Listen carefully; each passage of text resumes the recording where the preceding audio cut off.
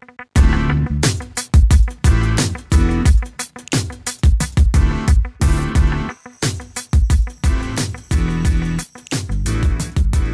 everyone, and welcome back to Muddy. I'm Maddie. I'm Shane, and I don't even know what episode we're on anymore. I lost track, but we're on some new episode. We got an awesome guest with us today, Matthew Hoffman, the narrator of Love Island. Matthew, you want to introduce yourself? Yeah, that was actually a very kind introduction since we spent a couple minutes off camera already. So the fact that that was like a pseudo nice thing, I appreciate that. Yeah, Matthew Hoffman. Matthew, where are you from? Where are you at right now? I am from a foreign country off the coast of New York called Long Island. It's a very weird tribe. And I am currently recording this with you guys in a padded, windowless booth in Los Angeles. Literally just got off moments ago recording tonight's episode for Love Island USA on CBS. So I have not seen the sunlight in a very long time, but it's all good. Yeah, so do you stay super cooped up in there until you're all done? Do you give yourself breaks to see the sunlight, or how do you do that? No, I get in at a very early hour in the morning. I will not give you the number. It will take away the glamour.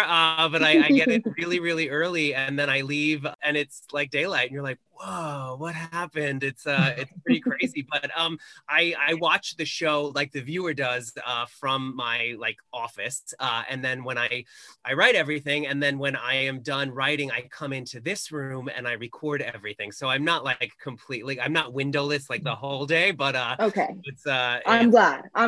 Half the day is windowless. Yeah. So talking about editing and stuff, do you have to narrate all the footage and then they edit and cut it down, or do they edit and cut it down the film before you narrate everything? I would say I get about 90% of what the viewer is, and that's a Matthew number. That is not an official number. That's me being it looks like it's all done. They're like, no, ma'am, it's nowhere near done. So that in my head, it's 90% because visually, a lot of the story and the visuals of everything are pretty locked. But even for today's episode, I went in and spoke to a editor and I said, I have a joke that's going to kill. I need 5 seconds. Give me 5 seconds of visual. I don't care what you do. Just give me some B-roll. And of course, they're amazing. So they nailed it. We got the joke in with bated breath. I was like, will the network approve this ridiculousness? They did. And it's going to air tonight. So that's a perfect example of it's not done because you can still kind of mold everything. But as far as the story arc of the show and the visuals, it's pretty much, it's moldable clay by the time I get it. And then they, of course, like everyone in my daily life, are waiting for me to finish everything. So it's a crazy process. Yeah. That's awesome. Yes. Yeah. So about the whole scripting process, do you kind of watch it one time and then script it, or are you just real-time moments, real-time narrating? It's all real time because it's based on, it's real time as in my visceral reaction is real time, right? So right. The viewer, I pause something and I'm like, why is there a shadow from the drone? Let's talk about it. So it's stuff like that. And then everyone's pissed at me, what are you doing? And I'm like, we have to talk about it. I mean, we can't not talk about this. So it's stuff like that. But then we say what we see, basically. We write it and then I come in and then I'll play with each line. And, they don't call me 90 take Hoffman for nothing. So as far as one take, I don't think it's ever happened. But, that's just my personal process is I play with about 3 or 4 subtle voices on the show. So it's you have that 1950s news reporter who talks like that. You have me who talks how I talk, for better or for worse. I'm very up and down in my normal life, as I'm sure your ears have already been assaulted. But so I'm very swoopy, and then we play with just different voices. So it's kind of crafting the words we wrote, and then finding the narrator's lens, which is completely absurd, and anything goes. So it's a fun sandbox to play in. Wow. You might not get a lot of sun, but it still seems like a lot of fun in there. Yeah, well, hey, I'm 74 and I look amazing, so that's not, I don't care. It's all good. Yeah, right. It's a really crazy process, and it's a rewarding process because it is so full on, in the sense that one of the best parts about Love Island is that it is in as real time as possible, without being live. Like sometimes like the show will air within minutes of my last breath, so it is as immediate as possible. And with that, like, adrenaline of like producing the best show possible under a very strict time regulation, it's pretty crazy. It's pretty crazy. Yeah, it's gonna be a lot of pressure when it's coming down to like the last few minutes before the show like airs. Yeah, I think my entire summer is spent on the verge of shingles. I think it's so exciting. Like, yeah, we'll get through this, right? But it's like I said, there is nothing cooler than like the show getting to air, and just like, I live tweet with the Love Island fans like every night, and just to have that immediate like litmus test of like, that was funny, that was not, and then kind of like go off of their energy for following episodes. It's like, it's the best. I mean, I have friends who do shows, and they do a show and then it airs like 6 months later, like tomorrow I will be doing tomorrow's show, so it's this great opportunity to keep going. So it's really cool. That's awesome. Taking like a step back, how did you like get into it? Like the casting, like how did you get to where you are? It's an interesting story, I guess, like interesting to me looking back on it, at least. Like it's been, Love Island for me has been the most insane ride from beginning to middle to end. And it's crazy. I'm a television host, so I'm in front of the camera. An executive had invited me to audition, thought like, wow, your voice, not my like actual voice, but like the lens in which I see things, would be perfect. And I was like, okay, another audition that like I am not at, like literally. And I was like, okay, cool. And because he was who he was, I had the sides, I think within a day. And I looked at the sides, and I, like many people, there's so many, you get 100 auditions, you'll maybe get a callback on one, so it was just another audition, except it wasn't, in the sense that I read the sides and I was like, this is the funniest thing I have ever read for. And then I had heard of Love Island, but I had not watched it. And I knew that it was like this vague kind of like phenomenon, but I wasn't aware of it. And then I did the Love Island deep dive, and I think I watched like 3 episodes before I completely forgot like what I was watching for. Like there was a reason to be watching. I was like so caught up already, because if anybody watches the show, like if you're thinking about watching it or you're watching it on purpose, it's the most addicting thing ever, and I was like addicted after 3 episodes, and I was like, wait, I gotta like actually concentrate. And then I went down the Love Island rabbit hole like online, and I was like, this is a phenomenon. Like it is a phenomenon, and I will never ever get it. I'll never get it. It will go to every celebrity in town. There is no way that they're going to trust this massive franchise with me, for sure. And then I was like, okay, well, I will die on my own sword. And then I rewrote pretty much all of the copy in my voice, like how I would say stuff, what I thought was funny.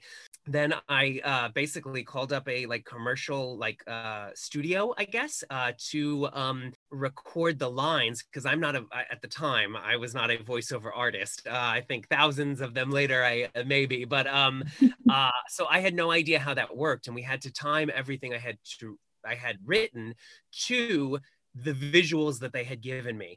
So it had to fit no matter how funny the joke was. If it didn't fit between 124 and 32, it didn't matter, much like how the show is now. So I had a lovely gentleman who worked at the studio with a stopwatch, and he timed every single line I did.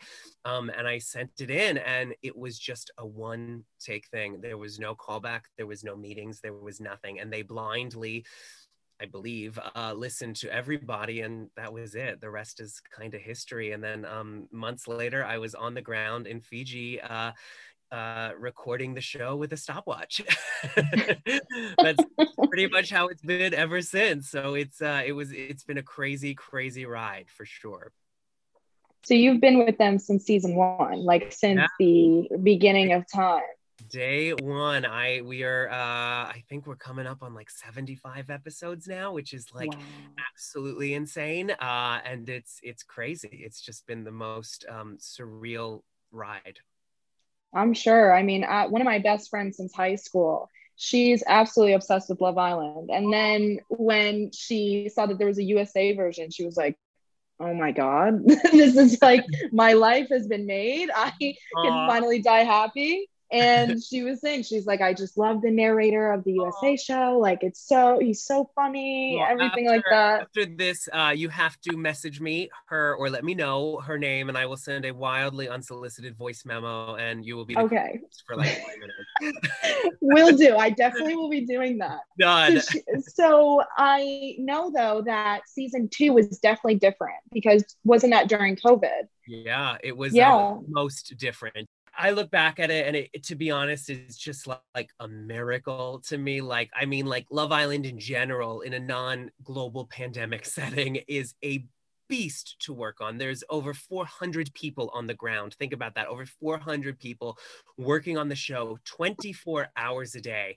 And then throw in a global pandemic and you know, the fact that we even made air and we did it safely, and we made a lot of people happy during a really, really tough time is truly just a testament to this production, the producers, and the network who believed that we could do this in the safest way possible, and they did. And I am so grateful for them to do that then, and even to do this now. You know, it's still a tough time, so it is.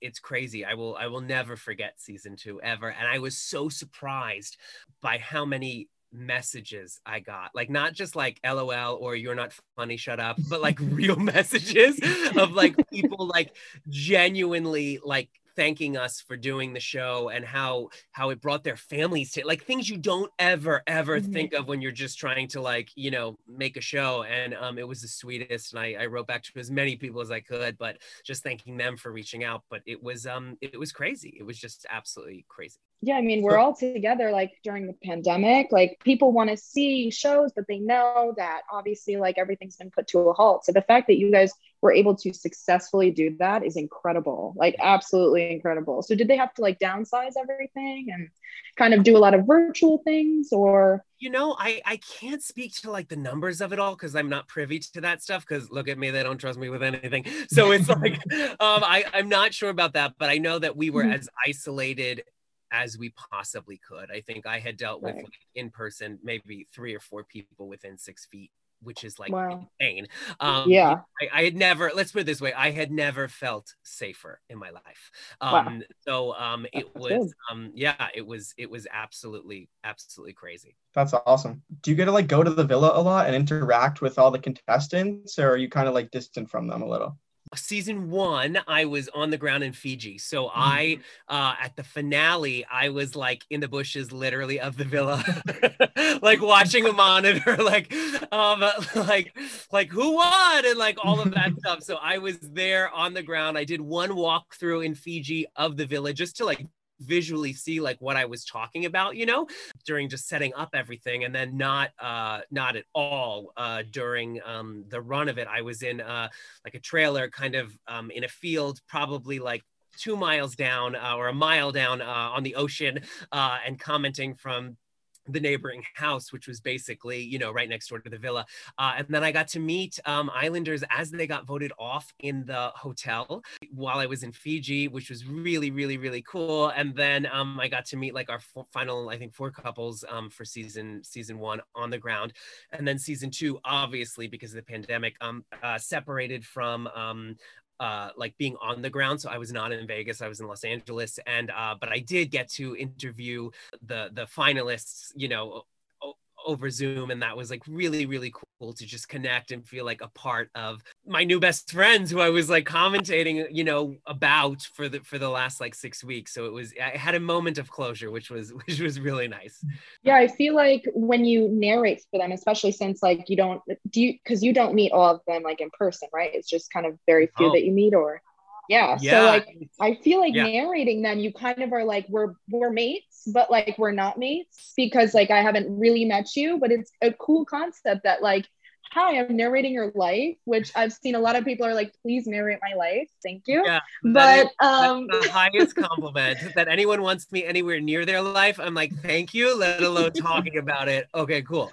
But yeah, it's pretty cool. It is. It's but by the end of like the season, you feel like, I don't know how to describe it, but I feel oddly attached to them, yeah. because, like, to watch the show in the way I watched the show and like hang on every single word. It's like, you feel very close to these people, and protective of them too. It's like, Right. everyone's like, who's your favorite? Who's your favorite? And I always say, it's like, they're my children. I don't have favorites. They just have different personality traits that I appreciate from each of them. So it's this weird kind of, it's very strange. Yeah, I'm sure it's kind of like when I sit with my dad and he watches sports, like he's constantly like, this year, I'm like, you should just like be a narrator for the Pittsburgh Steelers because it's like you get so attached to the players. It's kind of like the same thing, but you're actually like, people are listening to you. I think that's the coolest thing. My girlfriend says the same about me. Like when I'm watching sports with her, she'll totally be like, babe, what are you doing? And I'm like, just talking about the game. It's totally fine. So like, I totally get what your dad's doing. Like, it's crazy. Can you do like different celebrity impersonations? Because no. That's my real voice. The deep one's the real. I just do this guy to get work. But no, that is the extent of and even the deep voice I think is like an alto. I don't even think it's a baritone. I think it's just like it's an alto. And now I'm like a mezzo, so it's fine. It's fine. It works. Both of them work. It works. Going through and like watching the show, you gotta have like favorites, like favorite couples, favorite people, favorite seasons. I think they're all, I have special moments about all of them, for better. Fiji season 1 was just like such a tornado of like absolute crazy, like just like, oh my God, wait, like how is this all happening? And just getting the rhythm of the job and getting the rhythm of, recording something at 1 a.m. in the morning, like just like little things being like, wow, this is absolutely insane. So that'll always hold like a special place in my heart. And then season 2, for reasons of which I already spoke about. And then season 3, to be back in Hawaii, coming from Vegas to be on an actual island is really, really cool. And they're just all different. They all like kind of mark just different times in my life and the show's, kind of journey, for lack of a better word. But yeah, so they're all special in their own kind of ways, and then you look back at like, I'll watch back seasons and I'll be like, why would you say that? Like, why would you say a line like that? So you like pick apart stuff and you can see like, I can see my own growth kind of like through stuff. So it's really cool. Yeah. To kind of just see it as a whole, Yeah. How do you handle like listening to yourself all? Because like I hate listening to myself talk. Like whenever podcasts get released or anything, like it kills me to listen to it because like I hate listening to myself talk. But like you do it all the time. So what's it like? Yeah, well, being a narcissist help. No, I'm kidding. It's tough. I'll tell you, it is very tough. And especially like I am, for lack of a better word, I'm a perfectionist, which is not like the word I want to use, but I'm very, very, this is the word, I'm very, very critical of my own performance across the board. So I'll listen back to stuff, even when I watch the show back before it goes to satellite, and I'll say, I don't like the way I said that. And I'll run to the booth and I'll just like re-record it, like, just stuff, because each line has a melody to it. Each line has like technical stuff to it that the viewer will never, ever in a million years realize, but like I realize. So it's tough. And going into each season, I always watch the season back to kind of see like, oh, that worked, that didn't work. You're like, oh yeah, we should do that running gag again, like just see format stuff. And I watch until about, I can't stomach it anymore because it becomes very unhealthy for me. I'm like, I'm horrible. Like this is so bad. Like why? And then I know it's like time to turn it off. So it's interesting. But as far as, that goes. You just have to know you did your best and you're doing your best. And at the time it was your best. And then you throw it out into the world and you get to do it all over again tomorrow. So. Yeah, right. It's so tough. I always like listen. I'm like, wow, I sound like an idiot there. Or like you film it and then like right after you're like, wow, I could have said something so funny and just like totally blanked. And yeah, it's tough. It's tough, but we do have the luxury of time in the sense where, like, you know, I record 6 acts. So like if I listen back to like act 2, I know that the show's not going out until I'm done with act 6. I'm like, I can go back and make it. I can suffer a bit more. Let me tweak and, you know, kill myself over the word "the" for 20 minutes. But it's kind of what happens. Each line takes a lot of the time, so it's pretty cool. Yeah, it's funny. Like there was one time we had recorded something and I was listening to it because I was the one who edited, and I'm a media major. So like I'm so used to, like you, I go back and I just pick apart everything and put it together. I texted Shane being at like 1 a.m. I'm like, this made me sound weird. Can you just listen to like this part? Because I feel like it sounds weird. It's a lot of like critical, like you said, critical way of like thinking about yourself and about like what project you're producing. And so it is a lot of critical thinking, but also like it's good to listen to that, because then, like you said, you see your growth and you kind of vibe yourself out and what works and what doesn't work. And yeah, so what would you say is the most challenging part of the whole process of being a narrator? Whoa, good question. I don't think I've ever gotten that question. I think that the most challenging, like for me personally, would be denying the chocolate chip cookie at craft service every single day. I am a curvy lady, and like they bring out these snacks, and I'm like, let's go, let's have it. So on a Matthew level, that would be it. But like on a show level, I would say like the time of it all, because we're doing stuff in one day that regular productions take a month to do, like truly. So that goes from everything from color correcting to sound to editing to my stuff to everything. So the fact that like we even get it on the air, a miracle. So I wish, I wish I had like an extra 5 hours or 2 days to do like one show. But I don't. But it's kind of a luxury in the sense that you have to be so sharp and you have to be on your game the entire day to do that and be aware of like, focus, let's get it done. That's it. So I would say the time of it all is challenging because you want more time to play with stuff, and you sometimes you have it, and then sometimes you're stealing from other things, down the line, if like, so it's just the balance of time, which I think is pretty unforgiving in a lovely way. So you're obsessed with cookies, I gather, are you? Yeah. Okay. Me too. Oh, nice. So there's this place in the city, if you ever go to New York City, it's called Levain Cookies. They're phenomenal. Levain. Have you been there? Yes. Oh my God. How good are those cookies? They're amazing. They're in like the Village. Am I wrong on that? Yes. No, you're right. You're correct. Oh, okay. They have like a couple of locations. Yes. Yeah, of course. They're amazing. It's so funny. I literally, like, I'm a huge dessert fiend. Like, I will have dessert probably after every meal. 100%. And especially cookies are like my go-to. If you both think that I did not scarf down an ice cream sandwich right before this interview, you're crazy. Hey, I'm off camera. I can technically eat whatever I want.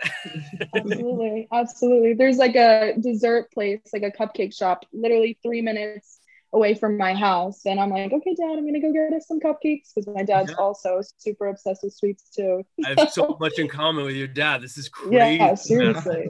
It's like we're related or something. Almost. What's your go-to cookie? Oh, I am a classic chocolate chip. Don't heat it up. We're good to go. Yep. Oh yeah. Yep. Don't mess with it. Can't go wrong. Can't. So I have another question. So I've been watching, as well as Love Island, I've also been watching Too Hot to Handle. And I know that like the narrating, obviously they like pre-recorded, they have time. And I think that your narrating is vastly different than theirs, but what do you think kind of differentiates your narrating from other shows that I cannot speak to any of it, unfortunately, because I don't watch them. So I have no idea. Yeah, I'm sure they are amazing. Obviously to get the gig, like you gotta be talented and you have to be smart and you have to be on your feet. So I'm sure they're absolutely incredible. But as far as that goes, I haven't seen any of them, so I can't comment. But that's even better, because then it's like that helps you, because it's also like, I'm doing my own thing. I want to be original. And, I think when you hear other people say stuff, it's normal to catch on to that and be like, oh, that's fun to say. Like, I'd love to say that, but that's even better. It's funny too. There's always like one article like throughout the season, like, oh, he's trying to do da da da, and it's like, I've never listened to da da da. Like I have, like, I mean, thank you. I hope they're okay. But like, it's the craziest thing. I'm like, never saw it. Thank you. It's very funny. I think for Americans, the idea of the narrator is so foreign. I think in like other places, it's a common kind of style or format, but we haven't had them until very recently. And then of course, with the success of one show, every show has, picks up on it. I think that they love to compare format, like, oh, he's doing the same thing that David Attenborough is doing. You're like, they could not be more different. Like, what are you talking about? So as far as that goes, I have no idea. I'm sure they're great, but I haven't seen them. So new episode coming out today. You got any sneak peeks for us? Anything crazy happening? Tonight, you guys have got me at a very cool time, because this is the most important episode, I think, of our season. This is when Casa Amor comes out. We have a brand new villa filled with brand new ladies. And then, it's pretty crazy. So it is the ultimate test of temptation tonight on CBS at 9:00, and it is the most, I think, anticipated episode of our season, because it is this tool that is devised to test the couples in their current relationships to see if they can withstand temptation. So it's pretty cool. We worked really hard on this episode, and I think it's probably one of our funniest. It's a really cool episode with humor, but also insane story. And I'm really proud of it. So that's awesome. Are you allowed to talk about, like, so there was someone that left, Slade Parker went home, right? And it was almost like very abruptly. So, and I don't think that the viewers really got a reason as to why he left. Are you allowed to comment on that, or not necessarily? Unfortunately, I don't know anything. Truly, and I'm not. Obviously, I think you guys know me long enough to know that like koi is not my specialty. So I'm not like, I don't know. Like, that's not my deal.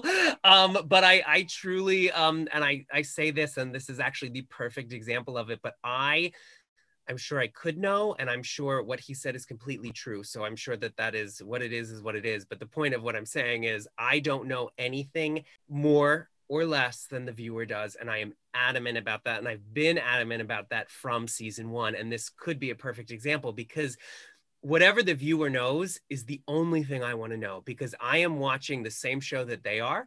And I am like, I don't want to know like who goes home, when Ariel's shooting, I'm sleeping. So like people could be going off, and like all of this stuff. And like, I don't want to know that when I come in. I want to know that when I watch the show as the viewer does. So my reaction is, oh my God, like that just happened. Or when Slade left, I literally was like, oh my God. And then I found out the reason. I was like, I hope everything's okay. And that colors everything I do from then on talking about him, because I don't know anything else. So I am very, very adamant with stuff like that I only want to know what the viewer knows, because I believe if you knew other stuff, it would color my performance. Like, it would just color everything. So I am the worst. My friends are like, give me some gossip, give me some tea. I'm like, I am the last person. Like, I don't even have a teacup. You know what I'm saying? Like, I have nothing. It's really a boring answer. And I don't think anyone believes me, but that is the absolute truth. So that makes me feel a little bit better though, because then I feel like we're watching, it's like we're watching the show through you, which we are, but it's also like, that makes me feel more connected to you, and the fact that you know as much as I know, and as the other viewers know, like that makes me feel a lot better. And also, no one trusts me with anything. So like, I don't think that they're gonna be like, we got some goss, let's tell Hoffman. Like, that's never going to happen. So I think it's for me, that's how I want it. But for the network, they're like, don't you dare say worse than him. That's awesome. So when you're not filming Love Island, what does Matthew Hoffman like to do? Oh God. What do I like to do? I have a pretty crazy schedule post Love Island too. Yeah, it's pretty insane. But I'm just like easygoing. I really like, I'm not like throw down crazy town. Like I'm just like, like hang out with friends, all the like normal stuff that I will not bore you with, but I'm not like, I go rock climbing on the weekend. Like, no. But like just normal things. Is that tough in a city like LA? I feel like LA is always like got everything going on, like it's crazy. Like it's not just like because I said normal did not mean not exciting. How dare you? How dare you, Shane? No, I mean, I'm always out and about, like in town, and I'm having a very good time, but like nothing crazy. You know what I'm saying? Like, being on like Saddle Ranch on like a mechanical bull, like it's not happening. But I'm living life. That's good. That's good. You working on any other projects for like the winter or anything? Because I know Love Island takes up your whole summer. So yeah, it's my summer gig, which is amazing. And then after this, I go right back into doing celebrity interviews, which is really, really cool. And then I do like holiday stuff like for ABC kind of throughout the year, which is great. But I am mostly doing like celeb interviews, which keeps me very, very busy and pre-pandemic in different cities, different countries, throughout the week. So it's cool. Keeps me busy. yeah, I bet. What's the who's the coolest celebrity that you ever interviewed? Oh God. For various reasons, I would have to say Oprah, because I mean, are you kidding me? Yeah. So yeah, that will probably be the top for me. But I've had really cool moments with like Jeff Goldblum and Denzel Washington, and cast of Star Wars. Just I've been very, very lucky. They're all great for different reasons. Yeah. So I wanted to talk to you about Tuesdays with Matthew. Aww. I think that is the cutest thing I have ever seen in my life. Can you just talk about that a little bit? Yeah, so I've been volunteering every single week since 2012. I teach a class.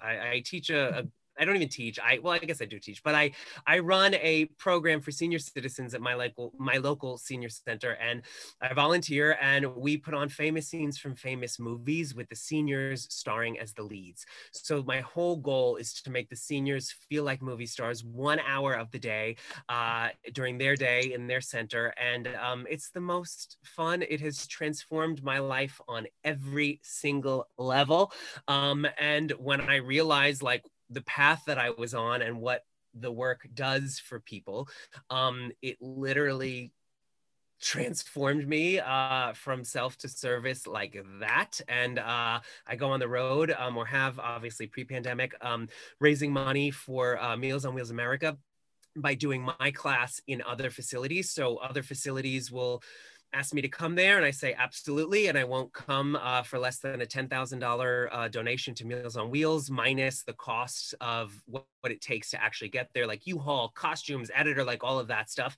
And then I donate that money to Meals on Wheels, and the program, it's joy in the classroom on a level I cannot even describe to you without me sounding like I'm some hippie who lives in the woods. But it is like, which actually not a bad. Okay, anyway, but it's it's just joy on another level. And then the fact that we've raised so much money, like over COVID, obviously it's not safe to be in centers. It's not safe to, at the height of it, to be around that population. But through socials, I think we raised about $15,000 for Meals on Wheels just through reach out for socials, which I'm really proud about. It's just been this incredible experience that has brought a lot of joy to a lot of people, and has changed my life. So yeah, I'm sure. It's like, that's so precious.